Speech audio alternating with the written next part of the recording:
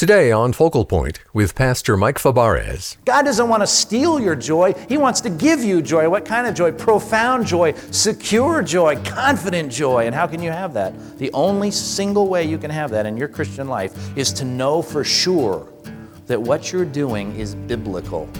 And you can't do that without doing your homework.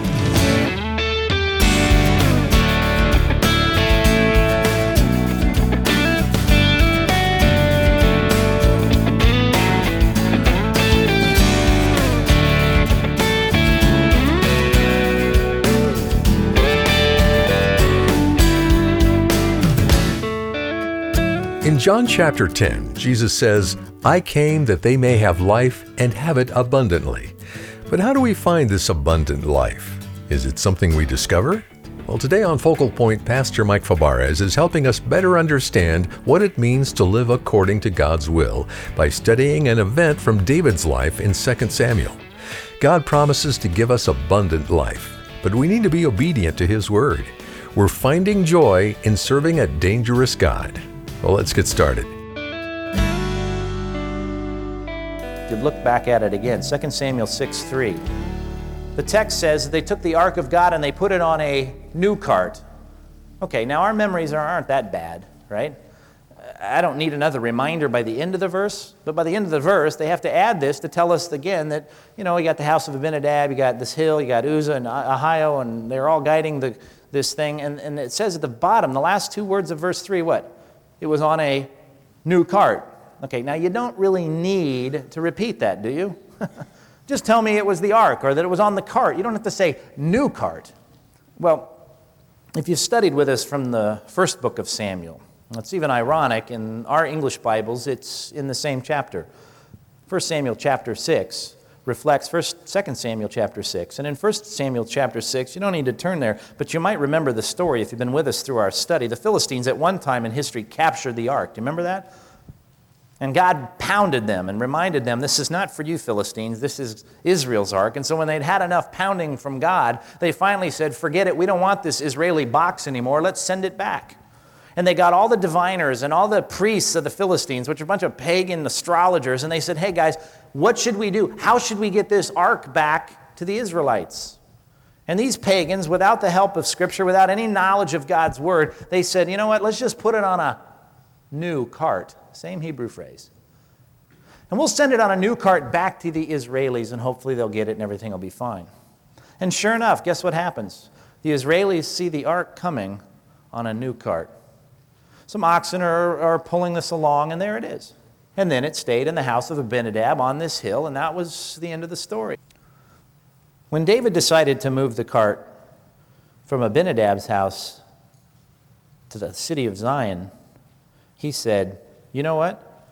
It was good enough for the Philistines. We might as well just use the same mode of transportation.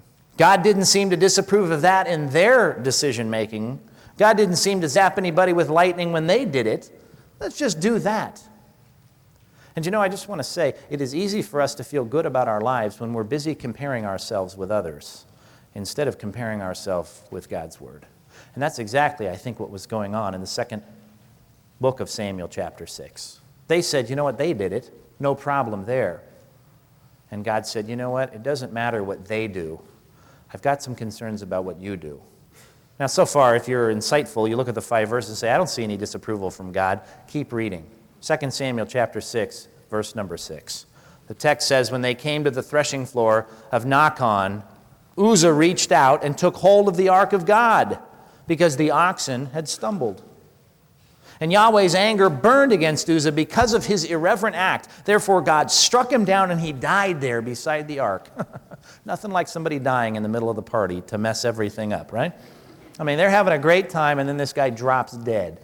And he drops dead because if you read there in Numbers chapter 4, you're not supposed to touch the ark. You don't touch the holy things. Not only did we have just any old folks in the Levitical tribe transporting the ark, the Kohathites were not researched, the Kohathites were not taken. They have guys carrying the ark or transporting the ark on a cart, and when the oxen stumbled, Uzzah reached out, stabilized the ark. God says, you know what? Not happy with that. This ought to tell us something about compromise too.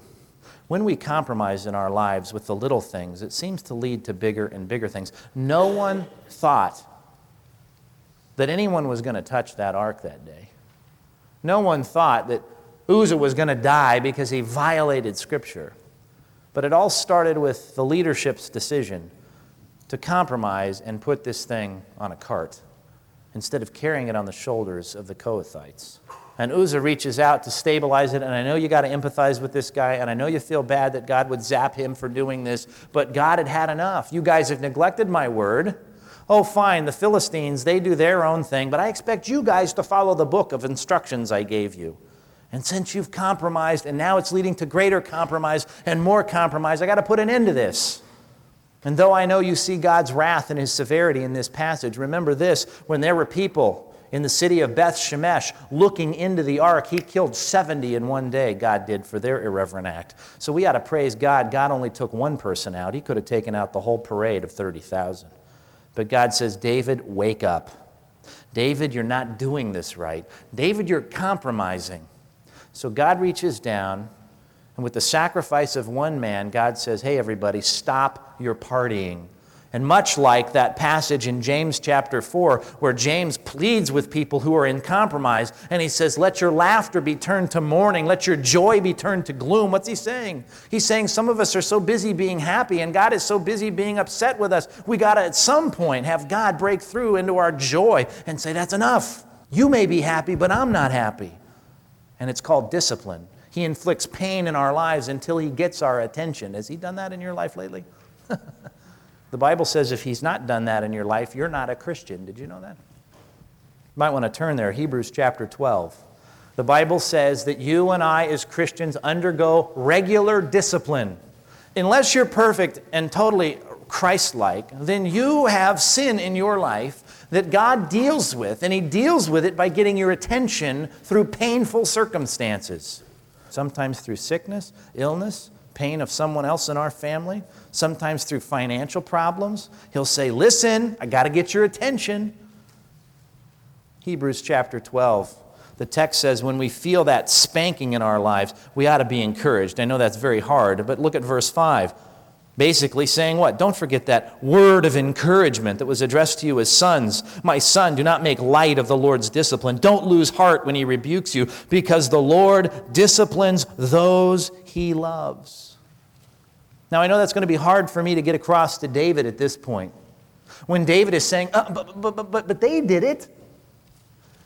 And the distinction should have been made in the mind and in the lips of some wise person. I know they did it and got away with it, but you're not doing it and getting away with it because God's love toward you is different than God's love toward them. Oh, the Philistines, He'll let them do it, but He's not going to let you do it because He loves you. You're His son. You know, I don't spend any time disciplining my neighbor's kids. I'm tempted to sometimes, but I've never done it. I don't discipline my neighbor's kids because I don't love my neighbor's kids like I love my own children. You see, when my children do things that are potentially damaging, things that will hurt them and ultimately corrupt their lives in some way, it may be as simple as a toddler reaching to turn on the stove, he's going to get his hand slapped. Why? Because if Dad can inflict some pain in his life so that he doesn't burn down the house or burn the skin off of his hand, then I'm going to show my love for him because I'm going to discipline him as a father loves a son and says, don't do that. That can hurt you. And God knew that if David continued in this path of not consulting God's word and doing what he felt was best, hastily, without really consulting the word of God, he knew that would lead to David's demise. And so he says, David, stop it. And he ends his party with a funeral. And he says, you know what? Time for you to wake up to the truth that you can't live the Christian life on your feelings. You got to live the Christian life based on God's word. And the text says you got to recognize that's the love of God at work in your life. I know it's hard, but the Bible says He scourges or spanks. Really, literally is the word, bottom of verse 6. He spanks everyone He accepts as His son. So endure hardship as discipline. God's treating you as sons. For what son is not disciplined by his father? If you're not disciplined and everybody undergoes it, then you're illegitimate children. You're not true sons. Look at verse 11. No discipline seems pleasant at the time, but painful. But later on, however, it produces a harvest of righteousness and peace for those who've been trained by it. So the great idea here in this passage is if God's spanking you, you ought to be encouraged. Let's go back to our passage and see how David responded. 2 Samuel chapter 6. David gets spanked by his party ending in one of his key men's funerals. He's got a mourning, grieving crowd on his hands now. He's trying to do something good. He's got the right motive. He's endeavoring to do some great thing for God, and God spanks him right in the middle of the process.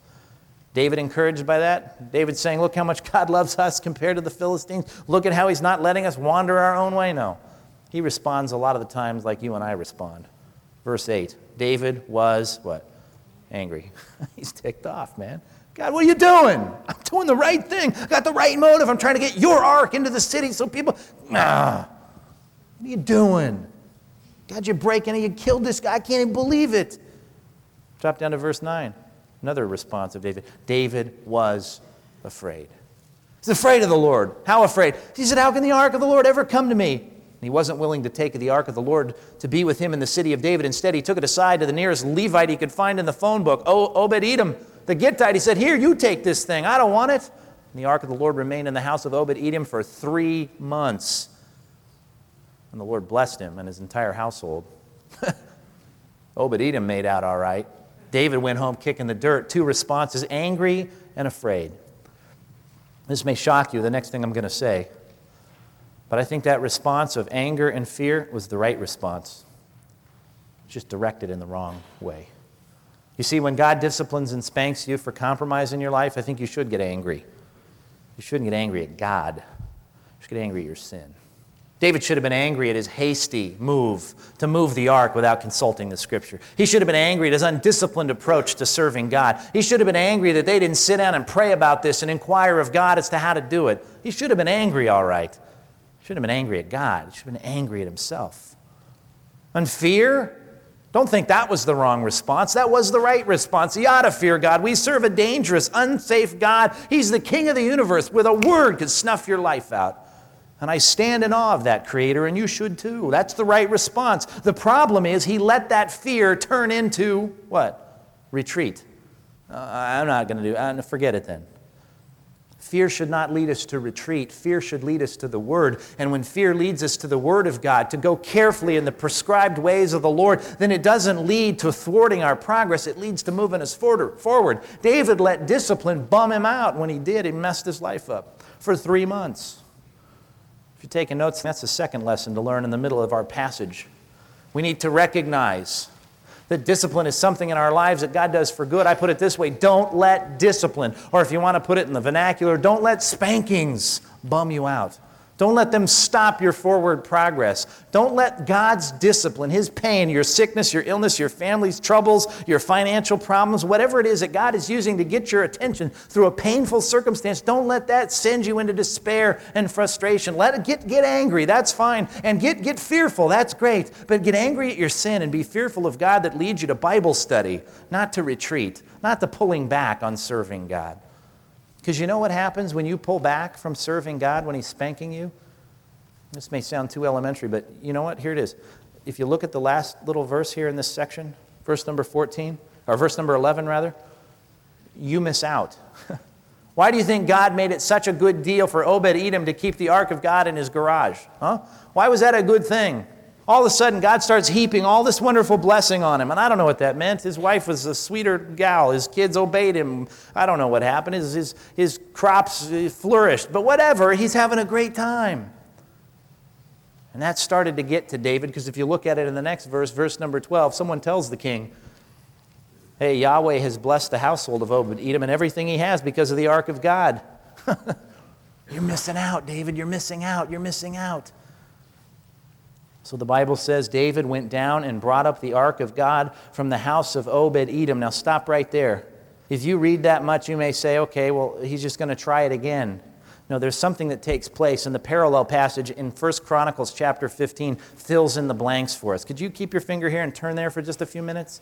1 Chronicles chapter 15 explains that it wasn't just David saying, okay, shucks, I'm missing out. God wants to bless whoever's got the ark and the city that the ark is in, so I'm just going to go try this again. It wasn't like that at all.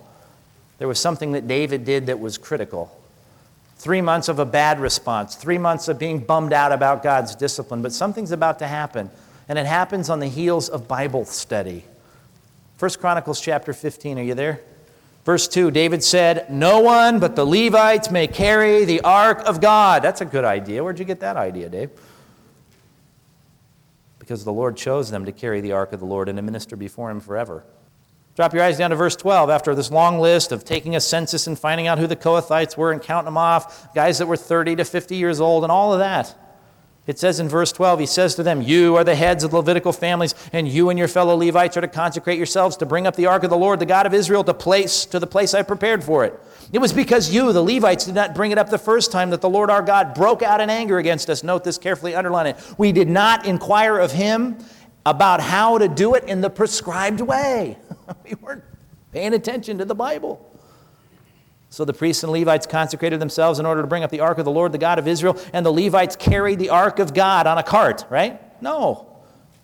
Carried the ark of God with the poles on their shoulders, just as Moses had commanded in accordance with the word of the Lord. Do you understand how important it is that you live your life in accordance with the prescribed precepts of God's word? It is so critical.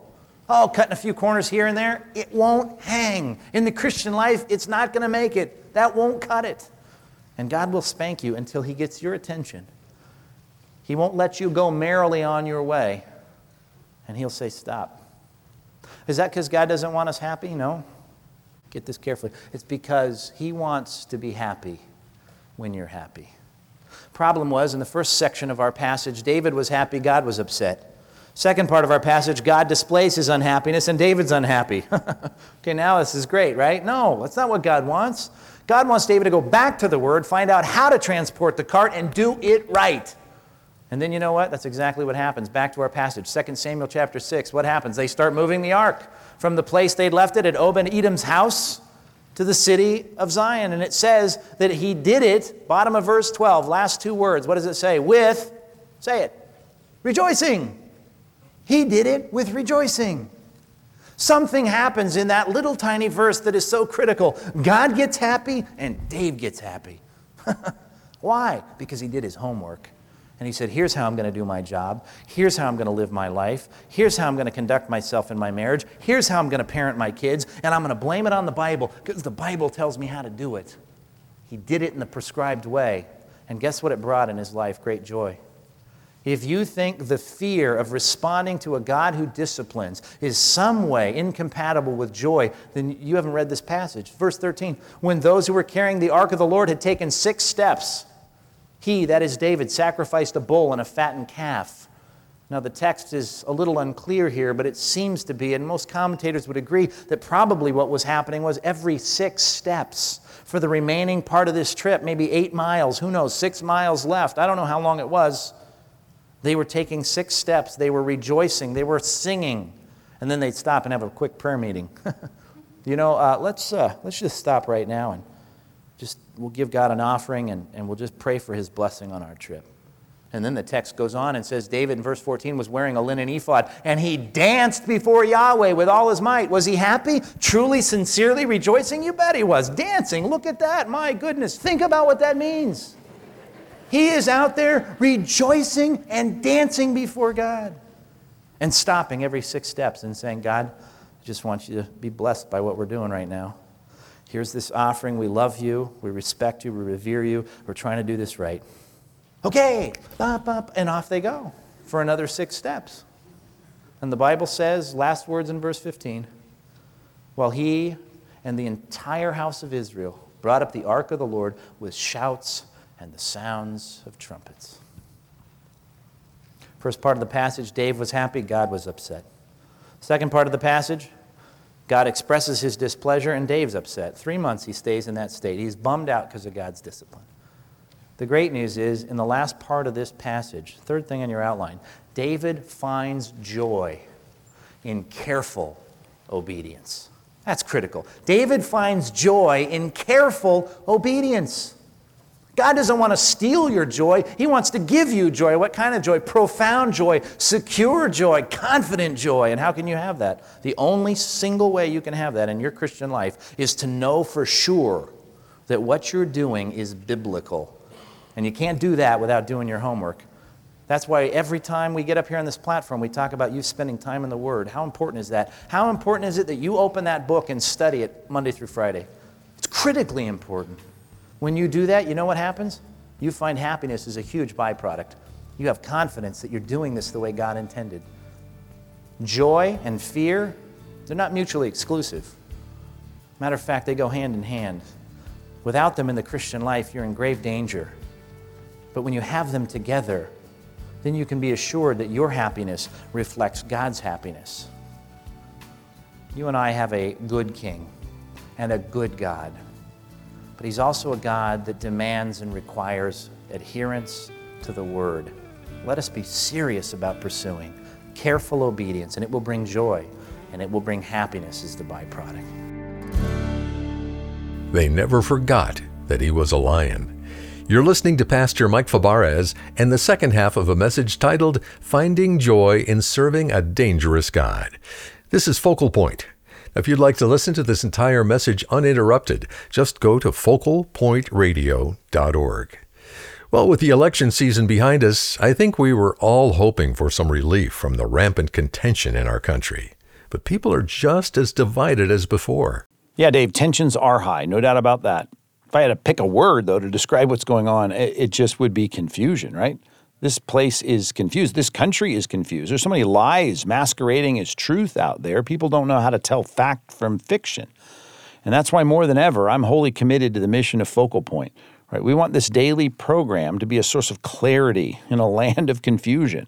I'd like it to be some sanity in a crazy world, some rest, some spiritual rest, some mental rest amid all the stuff that's going on out there. Just a voice, a beacon of truth with all the falsehood that's out there. That's what we want. We want to see these programs every day make a difference. Offer all of these resources through our website, our app, and on the radio, all for free because of the generous support of people like you. And that really is where this happens. It happens because we join together to make it happen, right? When we say we're running a lean ministry, we are. I mean, we really are an army of volunteers every single day helping to make this happen with a very lean staff and so much that's going on behind the scenes by people just sacrificing their time. Doesn't mean there's not expenses. Clearly there are. And we get bills every single month just like you do. And it's the generosity of our Focal Point listeners that keep us on the air, keep us going strong. So this December, if you pray about it, think about it, if you would commit to it, it'd be great to have you step forward with a special year-end gift to help Focal Point. Whatever that amount is, it goes directly toward fueling the ministry and reaching even more people with the truth. So confusion, I think that's on the forecast. That's not going away.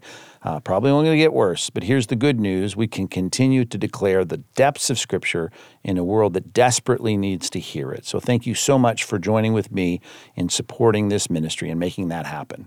To give your special year-end gift to Focal Point, just call us at 888-320-5885. That's 888-320-5885. Or go online to focalpointradio.org. If you prefer sending your donation by mail, write to Focal Point, Post Office Box 2850, Laguna Hills, California, 92654. You might also consider joining the team of monthly donors called Focal Point Partners. As a partner, your consistent support plays an important role in helping us plan for the future, and we're so grateful. Sign up to become a Focal Point Partner today when you call 888-320-5885 or sign up online at focalpointradio.org. Whether you give a one-time gift or you sign up for monthly support, we'll say thank you by sending you a copy of Kevin Zuber's book called The Essential Scriptures, a handbook of the biblical texts for key doctrines. This is a handy reference that will enhance your Bible study time. Our website again is focalpointradio.org. Well, I'm Dave Drury, inviting you to join us again Wednesday as Pastor Mike offers us some tips for zealots. That's coming up Wednesday, right here on Focal Point. Hi, Pastor Mike here. God's Word promises it'll never return void. So I wonder, how is God's Word moving in your heart right now? Drop us a line. Let us know. We'd love to hear from you. We'd love to be praying for you here. Just go to focalpointradio.org and then be sure to join us again tomorrow right here as we continue to explore the depths of Scripture. We'll see you then. Today's program was produced and sponsored by Focal Point Ministries.